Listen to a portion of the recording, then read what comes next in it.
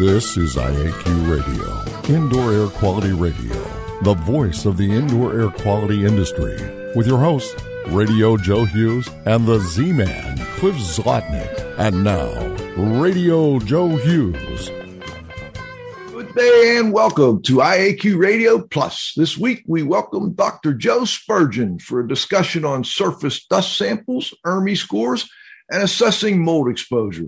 Before we get started, let's thank our sponsors. They're the reason we can continue doing the show. And don't forget, after the show, you can continue the discussion at afterthoughts.iaqradio.com, sponsored by First On Site. Our marquee sponsor is First On Site at firstonsite.com. Our association sponsors are the American Conference of Governmental Industrial Hygienists, ACGIH.org, the American Industrial Hygiene Association, AIHA.org, the Cleaning Industry Research Institute, CIRI Science.org, the Indoor Air Quality Association, IAQA.org, the Institute for Inspection, Cleaning, and Restoration Certification, IICRC.org. Industry sponsors are AEML Laboratories, AEMLINC.com, Particles Plus, ParticlesPlus.com, TSI Inc., TSI.com, Sunbelt Rentals, SunbeltRentals.com, April Air, April, AIRE.com, Healthy Indoors Magazine, HealthyIndoors.com. And now you can win a cool prize. It's time for the IAQ Radio Trivia question. Be the first to correctly answer. Simply email your answer to czlotnick@cs.com. Or if listening live, just text your answer from your computer. And now, here's the Z-Man. Hello, everyone. I'm sorry to report that no one identified the fence on the campus of Carnegie Mellon University as the 1993 Guinness Book of World Records holders for most painted object in the world.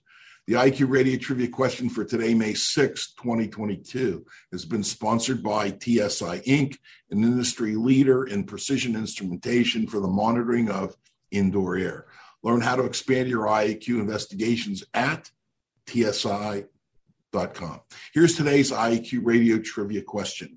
Name the EPA's technical contact for environmental measurement and monitoring. Back to you, Joe. Okay, so today we've got Dr. Joe Spurgeon. He has a multidisciplinary doctorate degree in analytical chemistry and environmental health from the University of Pittsburgh. And he was a certified industrial hygienist from 1993 to 2013. His career has included working as a research chemist on the NBS lead paint poisoning program. He directed the FAA's combustion toxicology laboratory. He performed health assessments for the CDC's ATSDR program, implementing the U.S. EPA's Laboratory Exposure Assessment Project, and has worked as a consultant specializing in microbial indoor air quality for the U.S. Public Health Service. He has also performed over 4,000 residential and commercial investigations involving water intrusion, microbial contaminants, and has served as an expert witness in numerous mold cases. Welcome back, Joe. Thank you. Always great to have you. Let's jump right into it.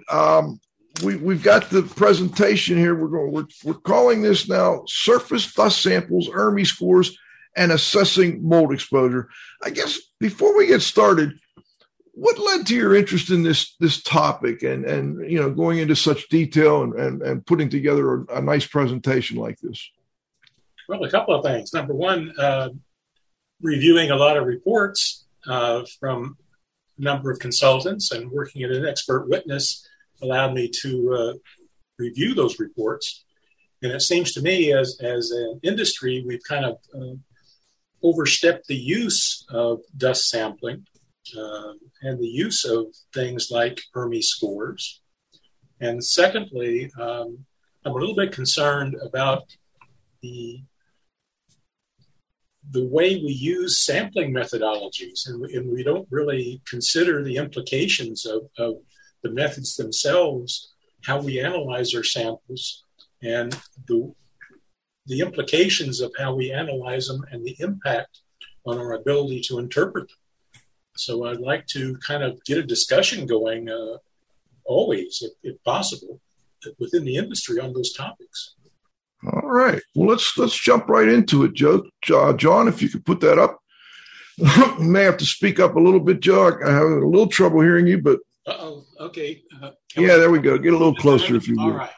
All right. So this is our title. I think we can jump to the next one. All right. Again, some of the topics that we've been talking about are sampling objectives, collecting surface dust samples, how they're analyzed by the laboratory, and how the results are reported. And I think that's a very important topic. The ERMI method and how it's used to assess occupant exposure potentials, and just maybe one slide on the Hershey method, just to make a point. All right, next. Next, yes, sampling objectives. Talk a little bit about occupant exposure potential versus occupant risk. Next. So sampling objectives. How will the sample results be used? And within the IAQ community, there's probably three primary objectives. Assessing building-related contamination, or BRC. And that's whether or not the structures, the systems, contents are contaminated. That's very typical, a common objective. They can be used to assess occupant exposure potential. That is, are there contaminants of concern, for example, mold, bacteria, allergens, etc., that are capable of causing adverse effects?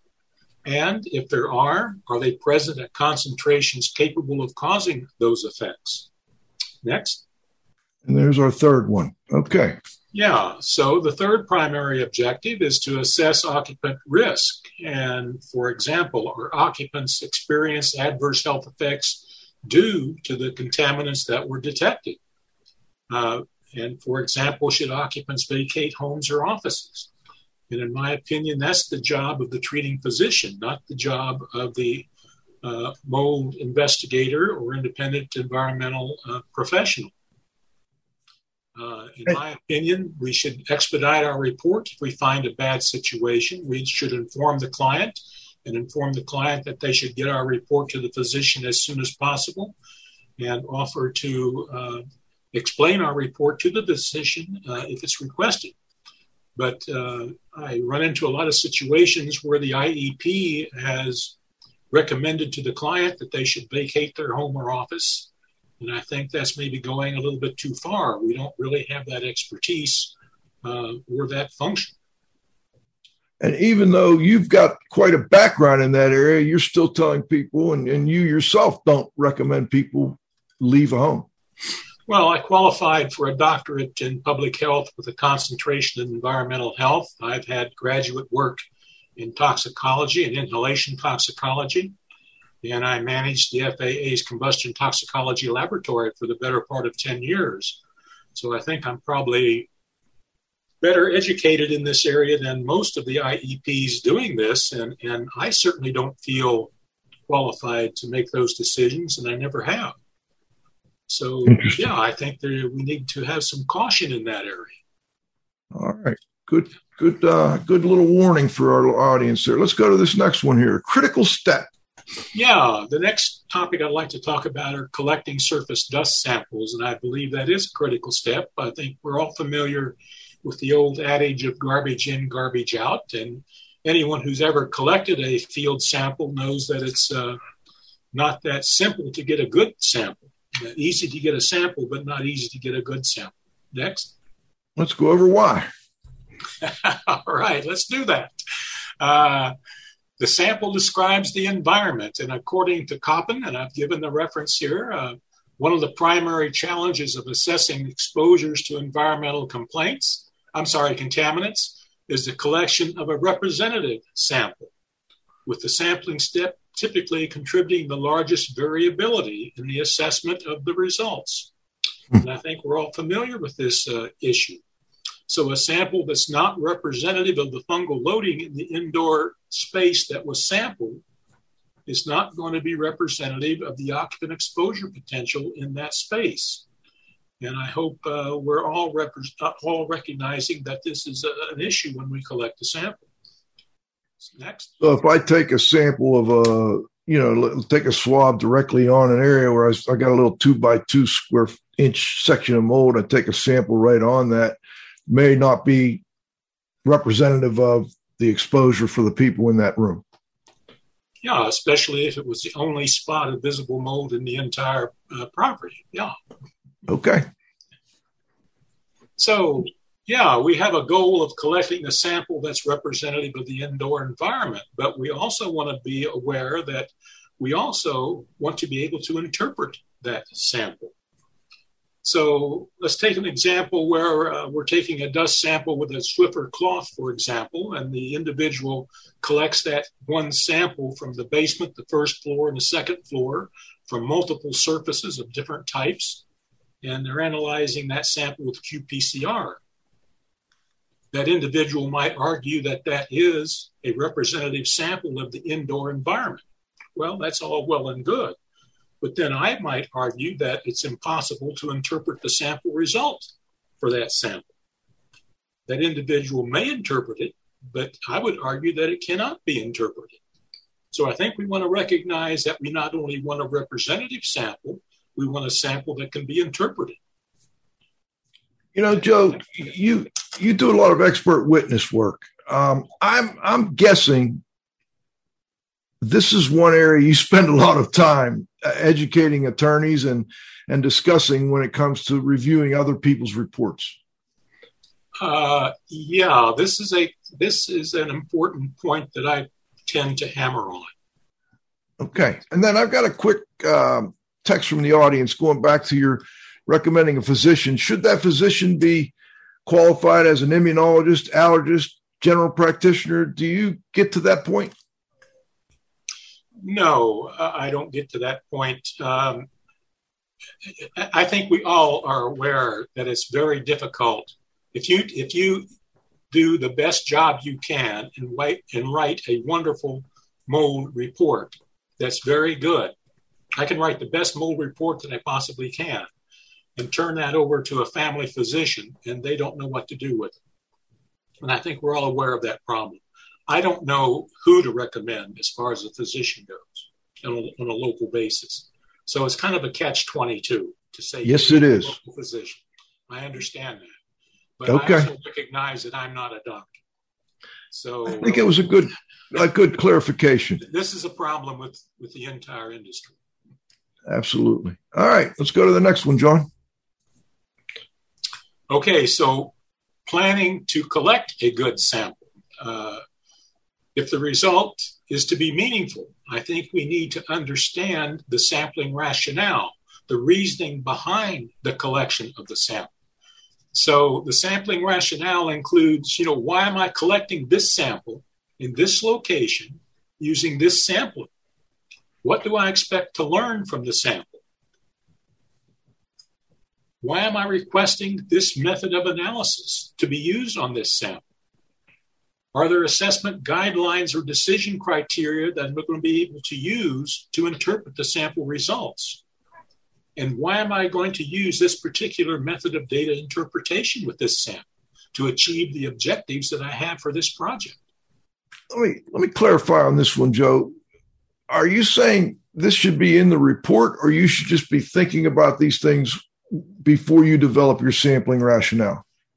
No, this is what, when I'm called by a client, I normally take a telephone interview when the client calls me.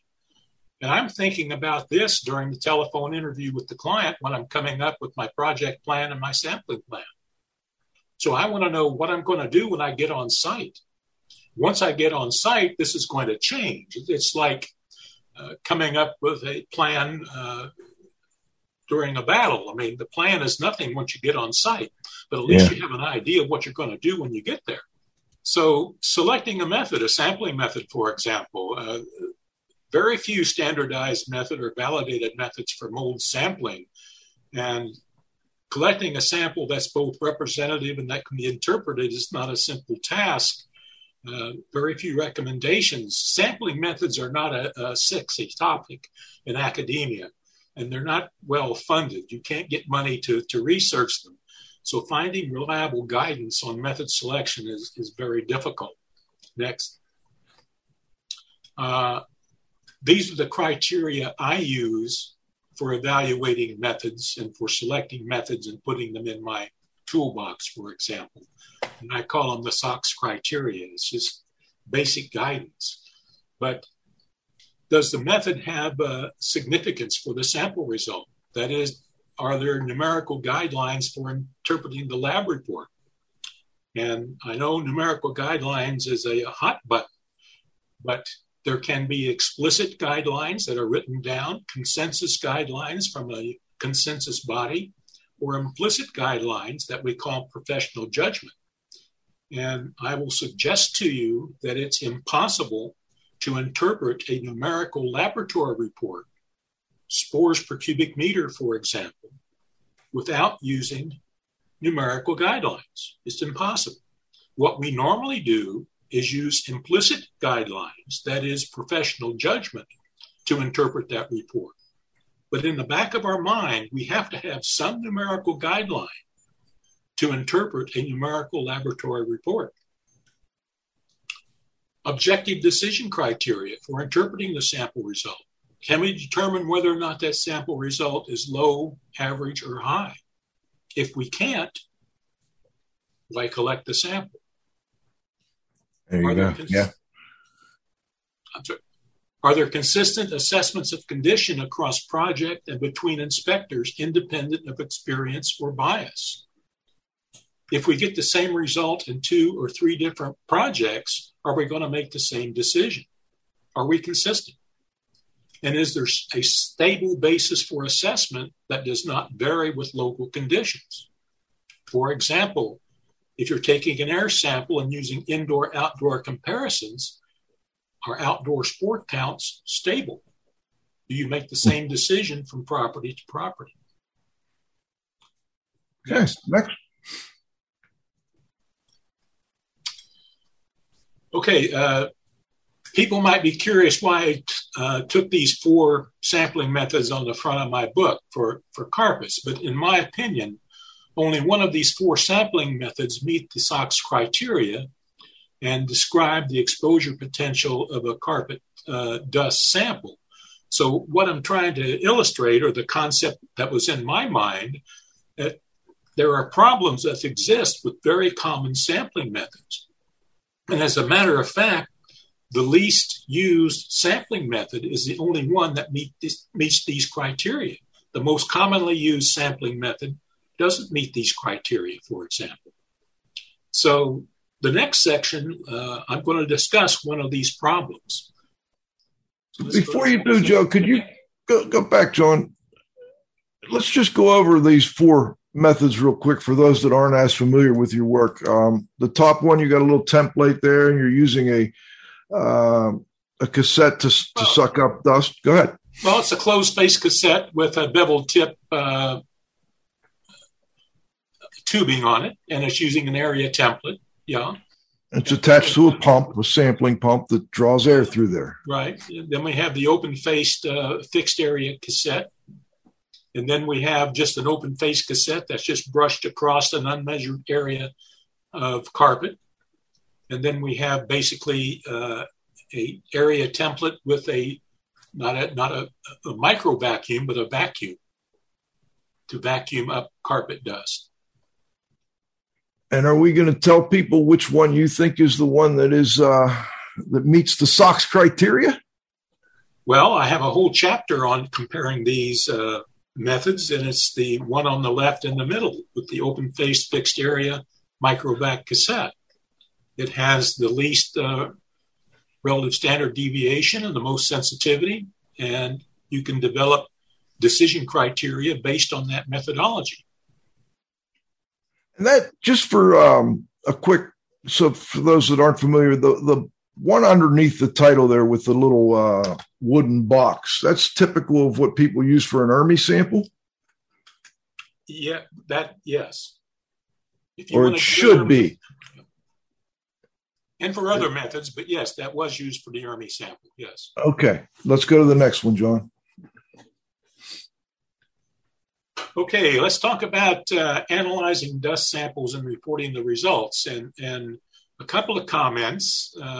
First of all, when you submit your sample to a laboratory, you have options, and you should be an informed consumer of laboratory services.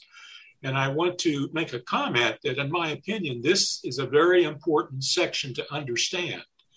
So if you have any questions on this presentation, they really should be about this section. This is a critical section to understand. Okay. So next. All right, this is an example about selecting the reporting basis for your sample. This was a story that John Tiffany told on himself. And it was about a failed clearance because of choosing the wrong reporting basis for a sample. And the first thing to understand that mold is in the carpet dust, not in the carpet fibers. So this was a project that he had back in the 90s, and it was in a corporate Fortune 50 corporate headquarters. And the CEO had caught a cold, and he didn't think he should have a cold. So John got a very nice contract to do an investigation in the corporate headquarters because the CEO had caught a cold. So part of the carpet sampling was that they set the clearance criteria in colony-forming units per milligram, which was correct. Then they cleaned the carpet, and they failed to meet the clearance criteria. So they cleaned it again, and it failed to meet the clearance criteria. And they actually did it a third time, and it failed. And John had to finally go to the corporate CEO and admit that the clearance criteria were incorrect. They were sampling a larger and larger and larger area of carpet to collect the same weight of dust, but that dust contained the same CFUs of mold. So they could not clear the carpet. So he had to convince the CEO to change the clearance criteria from CFUs per milligram of dust to CFUs per square foot of dust.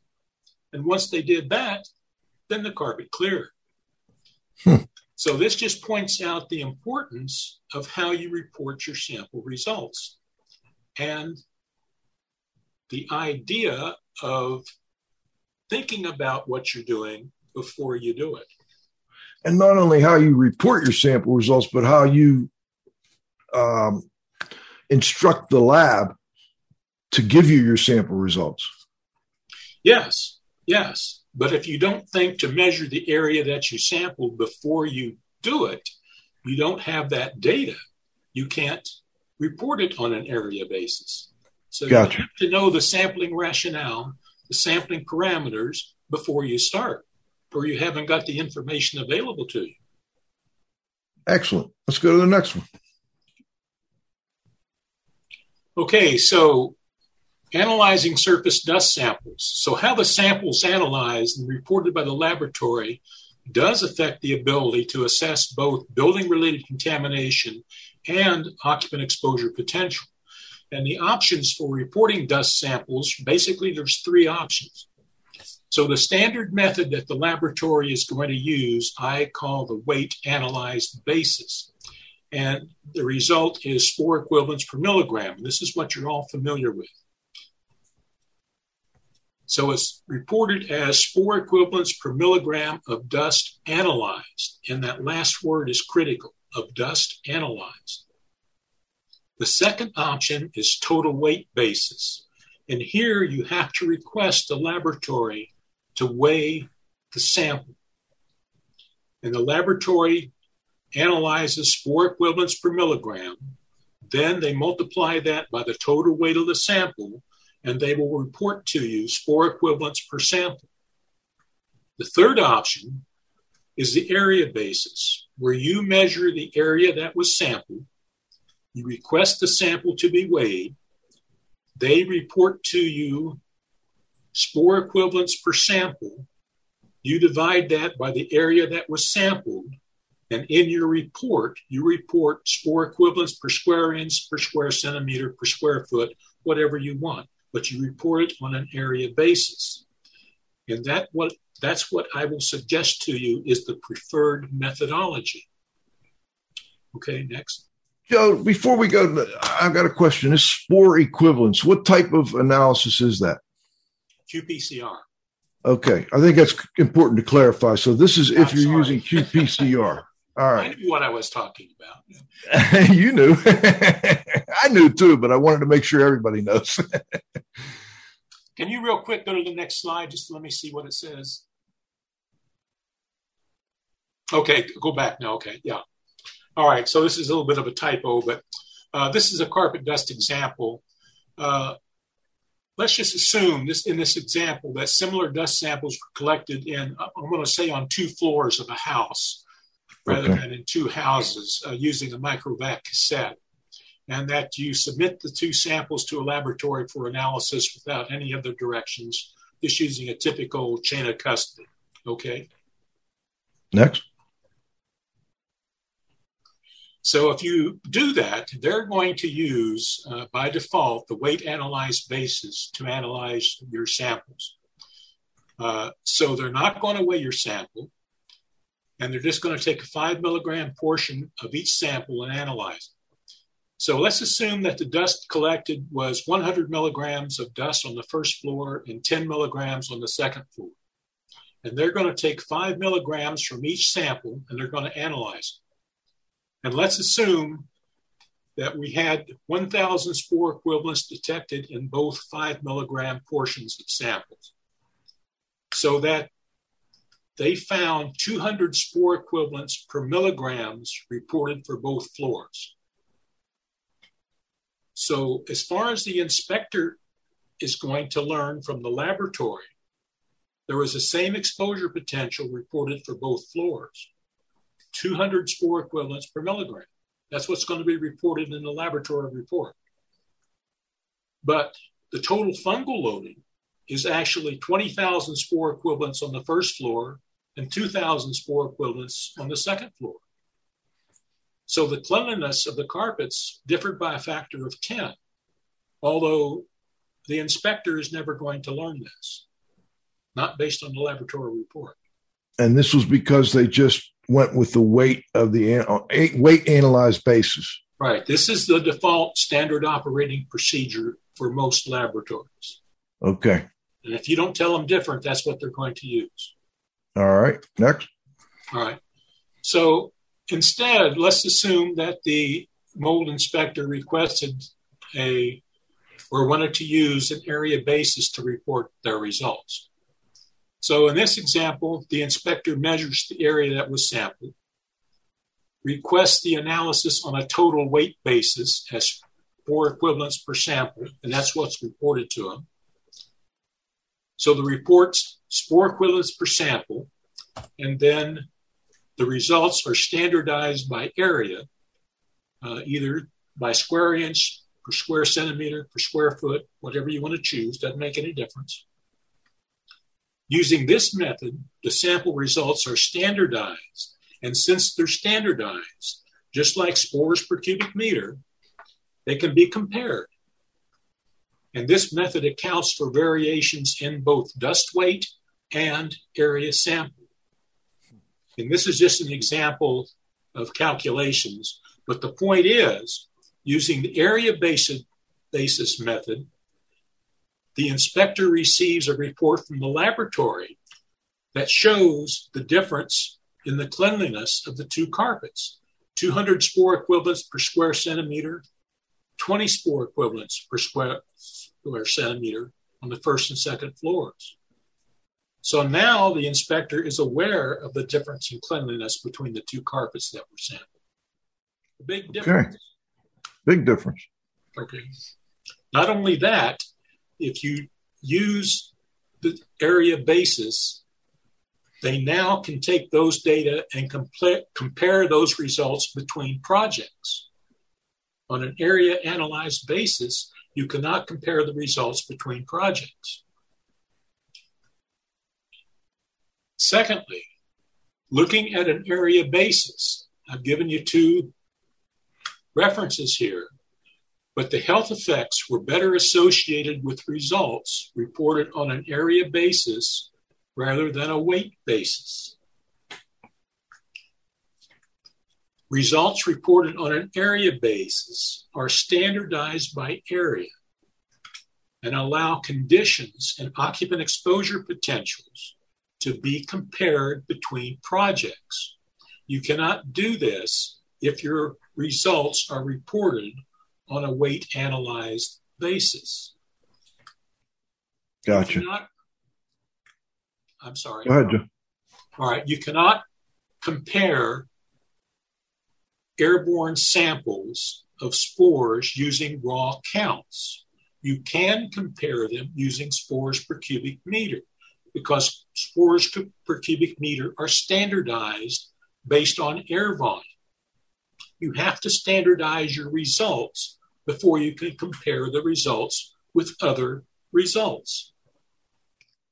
Excellent. I think this is a good time for us to break for halftime, Joe, and we'll come back with the second half of our interview with Dr. Joe Spurgeon. We're talking dust sampling, surface dust samples, ERMI scores. We'll get into that in a moment, and assessing mold exposures. Our marquee sponsor is First On Site, your trusted full-service disaster recovery and property restoration company at firstonsite.com. Association sponsors are ACGIH, Advancing Careers of Professionals in Environmental Health, Industrial Hygiene, and Safety, interested in defining their science. ACGIH.org.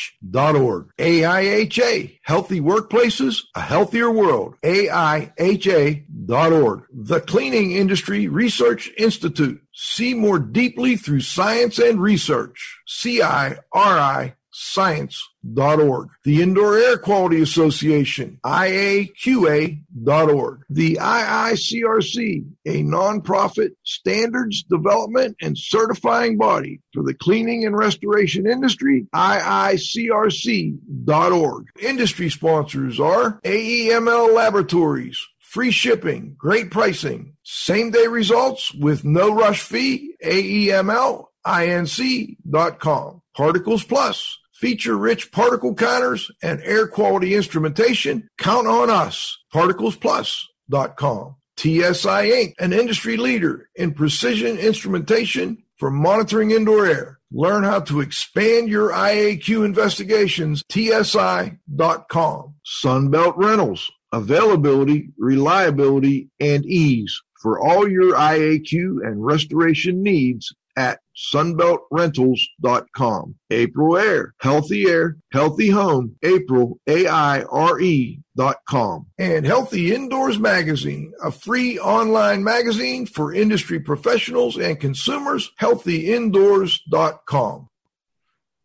Okay, we're back for the second half of our interview. Let's jump right back into it, John. We're going to get into the ERMI section now, I believe. All right. A little bit about the ERMI method now, changing gears. We're going to be talking about building-related contamination very briefly and occupant exposure potential, with most of the emphasis on occupant exposure potential. Next. All right. Some issues with ERMI scores. So unless the collection method looked like this photo and it was collected from a carpet, and it was reported on a weight analyzed basis, then it was not an ERMI sample, and we should be very careful using ERMI scores to assess the result, because it was really not an ERMI sample. Okay. Joe, I see this all the time. I mean, people swiffering, on the top of the refrigerator or mailboxes and comparing them and so forth. So what you're saying is if ERMI was developed to be used this way, and there's really no support for those other types of other methods for using the ERMI. I don't want to say that. What I'm saying is they should be using an ERMI score associated or correlated with that type of sampling and from that type of surface.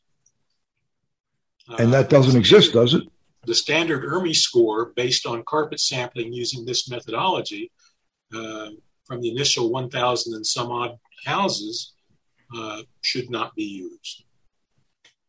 And I don't think you have a problem with ERMI in general. It's just the misuse of it.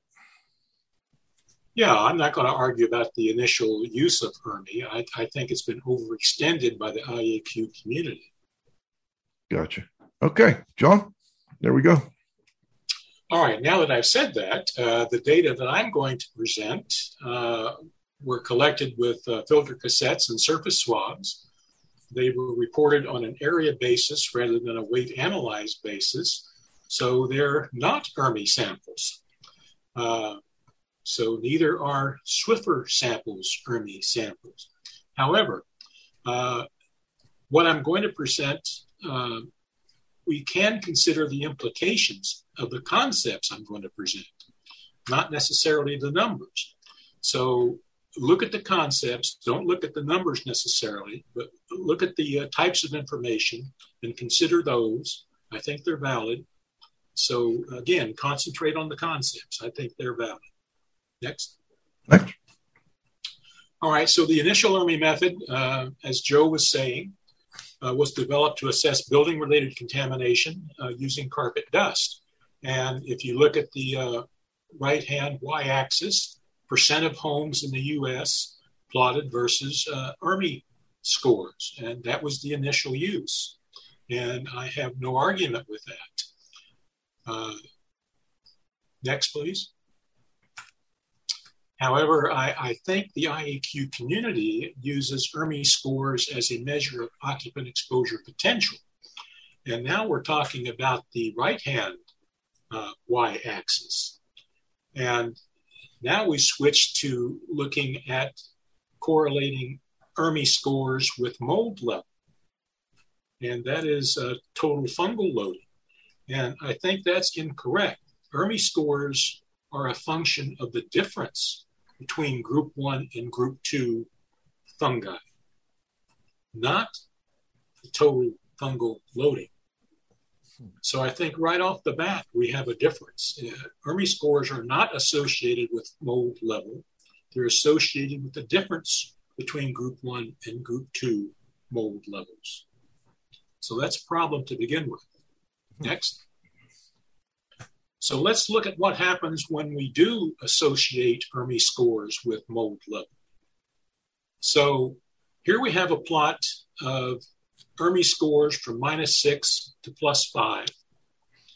And it's plotted against group 1 contaminant fungi, the concentration of those fungi. And what we get is a bell-shaped curve. Okay, just a standard bell-shaped curve. And this is what you would actually expect because ERMI scores are calculated using the logs. We don't want to get into that, but this is really what you would expect. Okay. So what we have is the highest occupant exposures are not at an ERMI score of +20. The highest fungal loadings and occupant exposure potentials are at an ERMI score of between 0 and 2. Okay, right in here. And that's because we're just looking at the group 1 fungi now. We're not subtracting out the group 2. No. You can do this for group 1, group 2, total fungi. This is just an example. But you get the same shape. You get a bell-shaped curve. All right. It's a function of using the logs to calculate the ERMI graph. That's why. All right. So no matter what you use, group 1, group 2, total, doesn't make any difference. But what if you subtract group 2 from group 1? Well, you subtract group 2 from group 1, you get the ERMI curve. Right. But this is not subtracted out. What I'm talking about is can you use or should you use ERMI scores to associate with occupant exposure potential? And what I'm saying is you should not. All right. And this is why. Maximum concentrations occur at ERMI scores between 0 and 2. Okay, next. All right, here's some carpet dust samples, 39 carpet dust samples. Again, this is total fungi now, not just group 1. This is total fungi, total loading. Okay. versus ERMI score. And we have three groups of samples. So the first group down here in this green box is from ERMI scores of -6 to +15. And they're all very low concentrations of fungi. So basically, no exposure potential at all, very low exposure potential over a very wide range of ERMI scores, -6 to +15. So again, no association with exposure potential with ERMI scores. We also have a group at -6. So at -6, we have a 49-fold variation in total fungi. And from -2.5 to +2.5, we have a 100-fold variation in total fungal concentration, from 700 to 70,000 spore equivalents. So again, I can't find any association with total fungal loading and occupant exposure potential with ERMI scores. Okay. Next. Next. All right, if we look at individual houses, we have houses 1, 2, and 3, all with an ERMI score of +0.7, total fungi from 13 to 69,000, with a variation with a 5-fold variation in total fungi. We have houses 4 through 6 with an ERMI score of -6, total fungi varying from 500 to 34,000, with a 68-fold variation in total fungi. And we look at houses 2 and 6, we have total fungi of 39,000 with +0.7 score, and house 6 with 34,000 fungi with a -6 score. Again, no association between ERMI scores and total fungi. John, could you go back to the first ERMI slide that shows the keep going. I just want people to be, there we go. That one right there.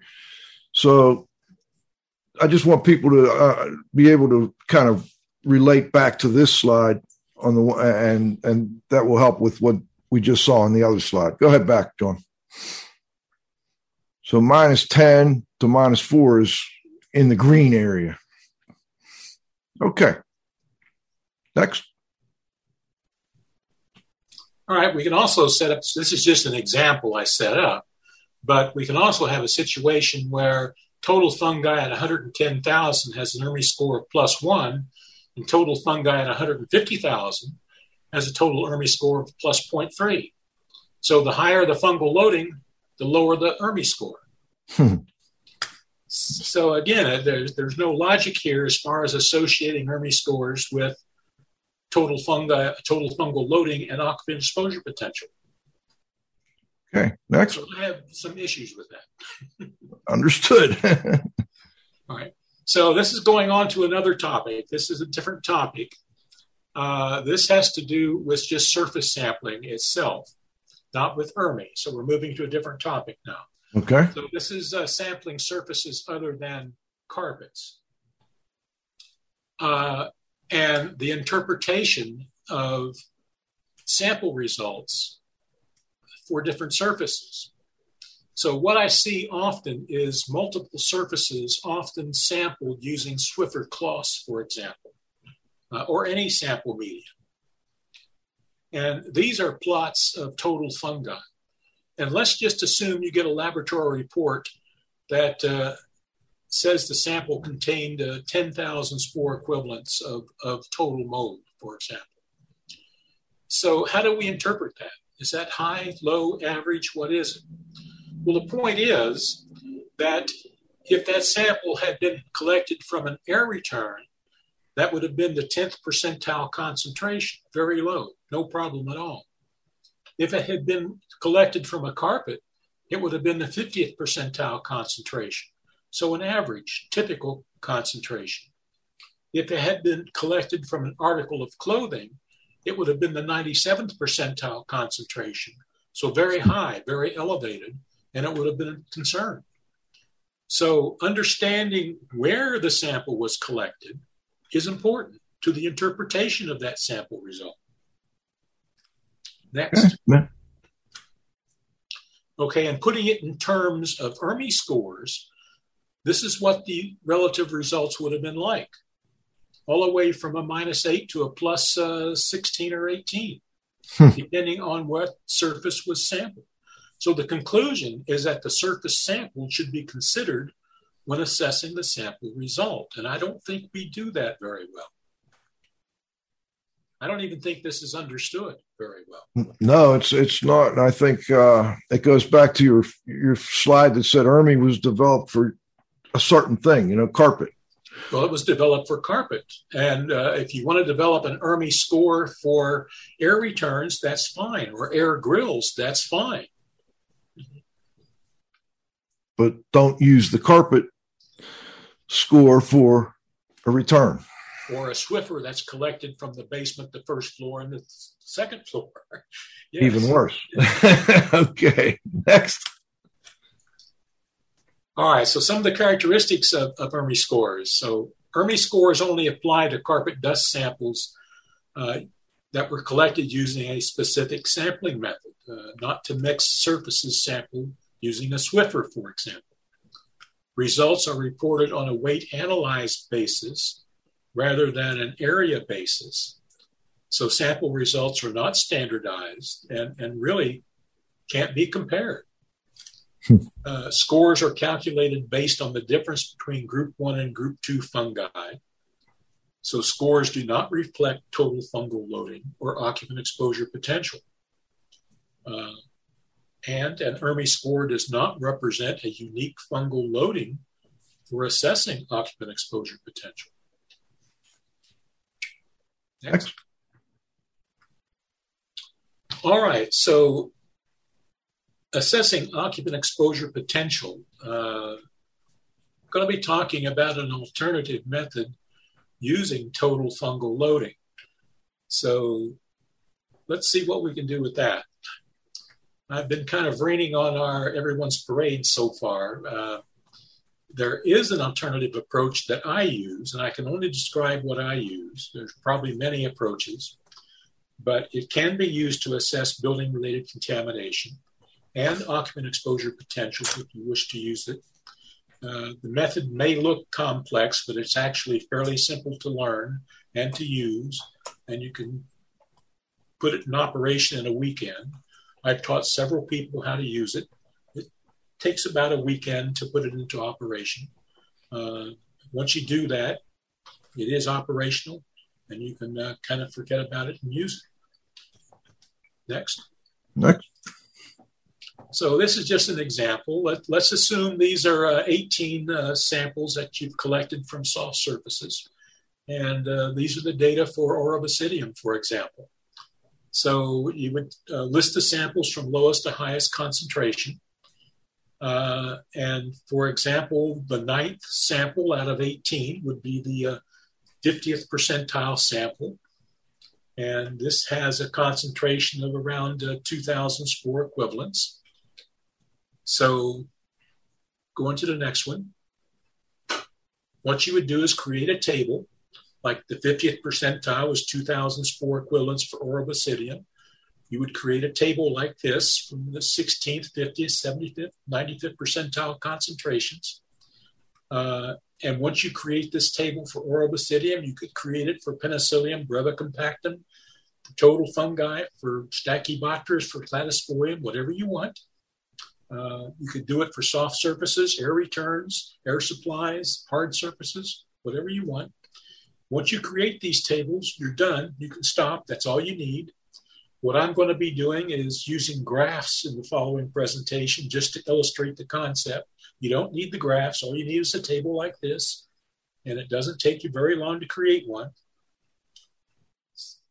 And, Joe, how is this sample? Is this an open face cassette sample, or is this what kind of sample are we looking at?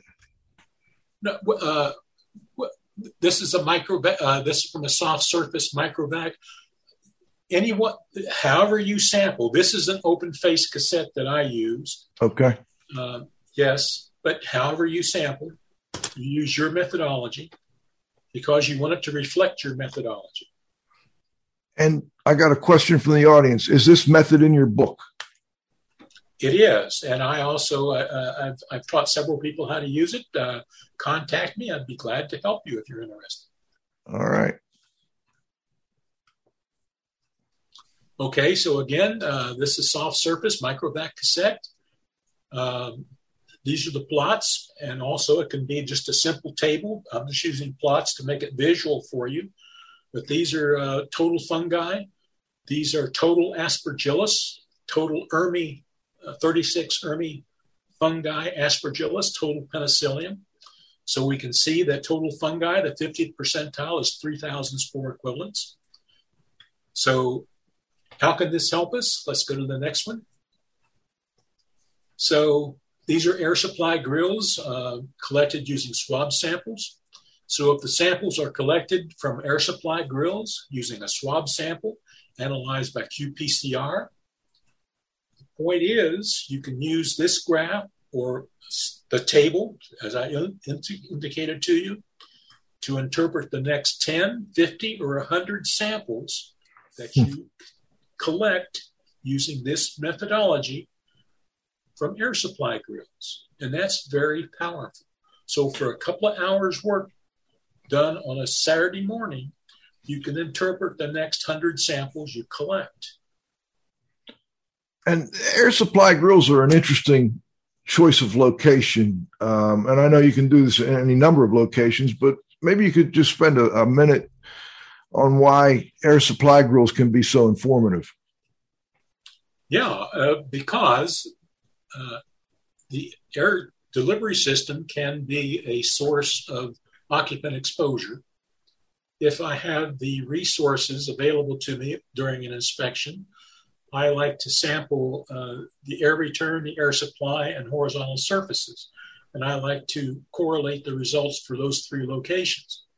I consider what's on the air supply grill or the boot of the grill a potential occupant exposure source. There can be a lot of stuff in a wet HVAC system. I want to know what's coming out of the system, not what's in the system. What's coming out of the system, what's on the air supply grill, is probably what's being exposed into the breathing zone of the occupants. And if I can correlate what's on the grill and what's on horizontal surfaces, I'm even more certain of what's been circulating in the indoor air. Excellent. Next, John. All right. So how can we interpret those samples then? This may look complex. It's not. What we're interested in is the 50th percentile concentration, which is the median concentration, and the average concentration, which is the 73rd percentile, but we're going to call it the 75th percentile. And also, if we were doing clearance sampling, the 16th percentile concentration, which is one standard deviation below the median, and the 84th percentile, which is one standard deviation above the median. Don't even worry about this in this situation. But the median concentration and the average concentration. Next. Okay, why? So if I'm assessing building-related contamination, I want to use the 50th percentile concentration to assess building-related contamination. If I'm assessing occupant exposure potential, I want to use the 75th percentile concentration, because the dose is equal to the average concentration times the exposure time. So those are the two concentrations I'm interested in. All right. Next. All right, here's how I determine whether or not concentrations are typical or elevated. So here's the cumulative percentile distributions from the 10th percentile to the 95th percentile for the ERMI group 1 and group 2 fungi. And if we look at the percentiles, some of them are in blue and some of them are in red. So these are the ratios of the group 1 contaminant fungi to the group 2 common environmental fungi. And those that are in blue are those where the common environmental fungi dominate. Those that are in red are where the contaminant fungi dominate. So we're switching from typical environments to contaminated environments. And that switchover is at the 70th percentile concentration. Okay? So that's my break point. So how I analyze it is this way. First, I use the distribution of total fungi for the 36 ERMI fungi rather than a score to assess condition. That is, I use that to assess building-related contamination or the clean versus discard decision for soft surface items, for example. Mm-hmm. Okay.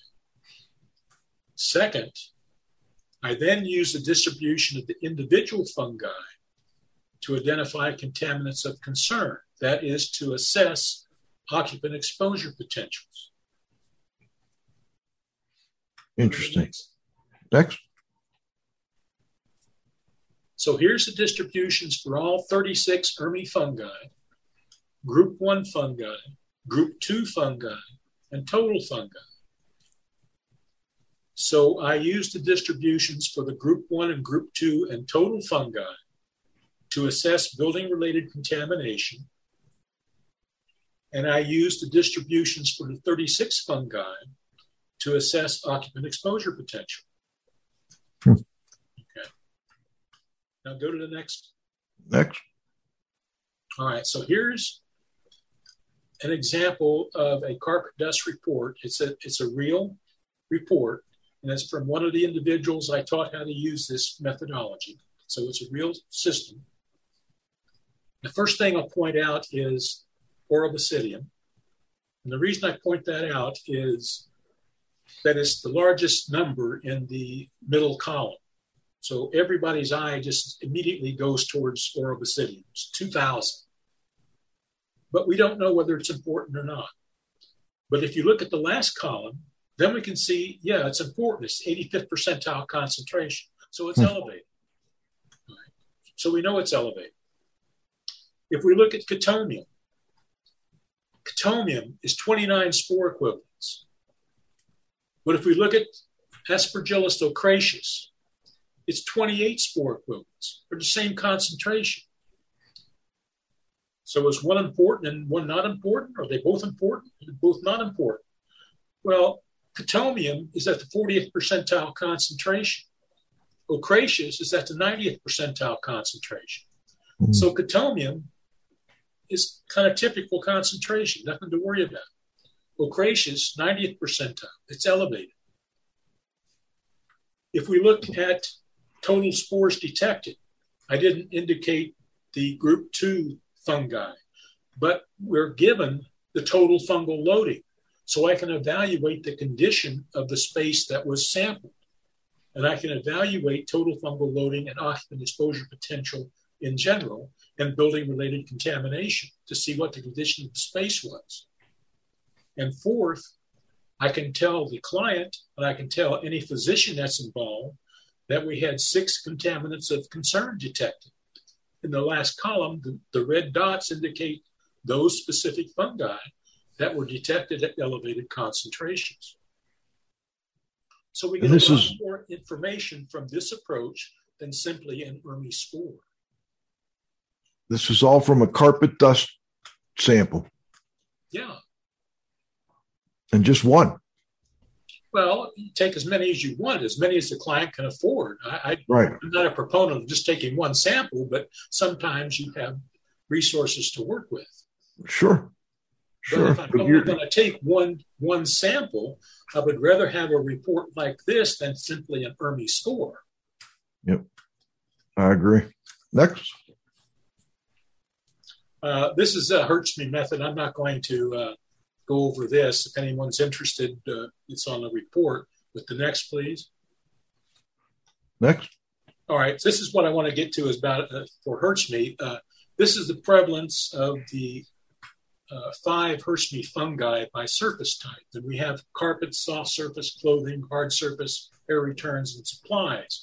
And the point is that if you're going to use, whether it's an ERMI score or a HRTSME score or whatever, that all of these fungi are not always detected on every type of surface.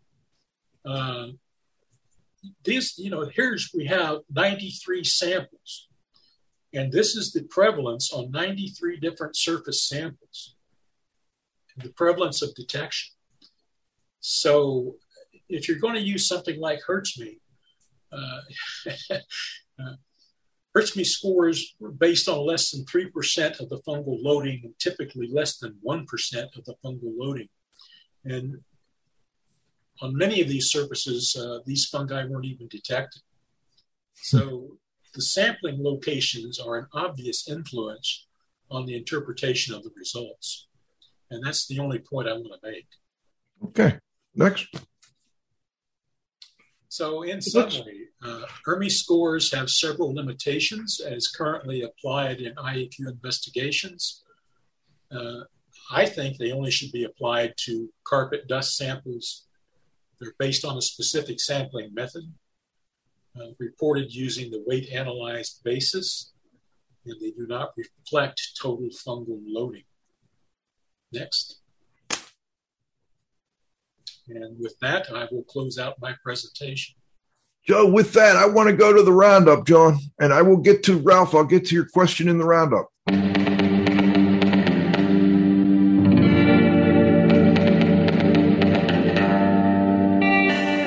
The roundup is brought to you by Aprilaire, providing healthy humidity, ventilation, and air purity solutions for new and existing homes. Aprilaire, healthy air, healthy home at aprilaire.com. Okay, John, let's go back to that presentation about the third from the last PowerPoint. I've got a question. Isn't Wallamia semi present above your op point of 70%? This one here, yeah. One of the audience said, "Isn't Wallamia present above your op point of 70?" Yeah, it's at 75%. Yeah, you just didn't put a red dot there, I guess. Yeah, you could. I mean, it would be that's your professional judgment as to what percentage you hit it. Yeah. Okay. But excellent. It is above 70%. 75 is on borderline. I just hit the ones above 80% and above. That's what I hit. Gotcha. Cliff, final questions, comments? Yeah. Just one question, Joe. One of the things I've learned from looking at thousands of HVAC systems in homes, particularly homes that have fire damage, a lot of times the residue found on the supply grill or on the supply register is inconsistent with the residue inside the ductwork, because what happens is an airstream is coming out of that register, and when you have a lot of sort of residue in the air in that room, it impinges onto that register. It didn't come through. This didn't come through the register to get in the room. This is impingement of dust that's already in the room. So I just wondered if you've ever encountered the same thing, or if you could comment. Or I can't really comment. It's a matter of you have to use your procedures and standardize on it. Get a database and compare your results within your database. My point is, establish a database for how you sample and how you investigate, and compare the next results you get against your database. That's my recommendation. I don't think enough of us do that. No, very few, actually. Joe, I just want to kind of summarize real quick. You did a good summary, but I'm getting the impression that ERMI, maybe not ERMI so much as qPCR, has some real potential if used properly. Oh, yeah. I personally believe qPCR is a very good methodology. I don't even know, I've been retired for a while, but my gosh, yes, it's very good. I still think there's places to use culturable samples. I use culturable samples and qPCR, depending on the objective of my sampling and the project objectives. I also really like the way you differentiate between building-related contamination and occupant exposure potential, I think is the terminology you use. I get the impression that most people get them mixed up. And what they're really trying to do is figure out if there's building-related contamination, and they automatically assume that's also an occupant exposure potential. Comment? Yeah, they're two different things. If I were going to take an air sample in a house, for example, and I were interested in assessing building-related contamination, okay, I might take 5-minute slit impaction cassette samples. Fine. If I'm going to assess occupant exposure potential, I'm going to take 60 to 90-minute filtered cassette samples. So I have to understand my objective, and I differentiate between those two objectives, and I'm going to use different sampling methods. If I'm taking surface dust samples, building-related contamination, okay, take a tape lift sample if you're looking at BRC. If I'm looking at occupant exposure potential, I'm going to be using qPCR or culturable samples. So to me, there is a difference. Absolutely. And I've always felt like a lot of IEPs should stick more to determining if there's building-related contamination and stay away from the occupant exposure potential. They just don't have the go ahead. I kind of disagree with that. Well, then don't take people's money. And don't give them the impression that they're doing a complete inspection. But isn't building-related contamination important? Yes, it's very important. But if there's an occupant exposure, don't give the people the impression that you're doing a complete inspection. Gotcha. Joe, anything you'd like to add before we go? It's always a pleasure talking with you, always enlightening, and we love having you on. No, I've been hitting this idea of sampling methodology and lack of validation for many, many years. I haven't made much progress, but maybe someone's listening. I think you're making a little more progress than you may realize here. I don't know. I know there's a group of people that you and I email with quite regularly that are at least trying to figure this out, and that's a start. Great. All right. Well, I want to thank Dr. Joe Spurgeon for joining us today. This was always, sometimes I get a little over my head at times, but that's okay. I'll go back and listen again and check it out. But for those of you that have any questions, please send questions to me at joe.hughes@iaqtraining.com.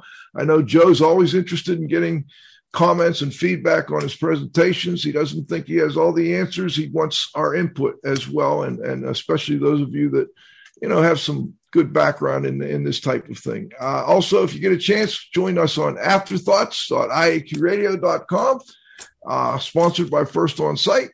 This is Radio Joe Hughes saying thanks to Dr. Joe Spurgeon, my co-host, the Z-Man, Cliff Zlotnick. John, you got to have faith at the controls.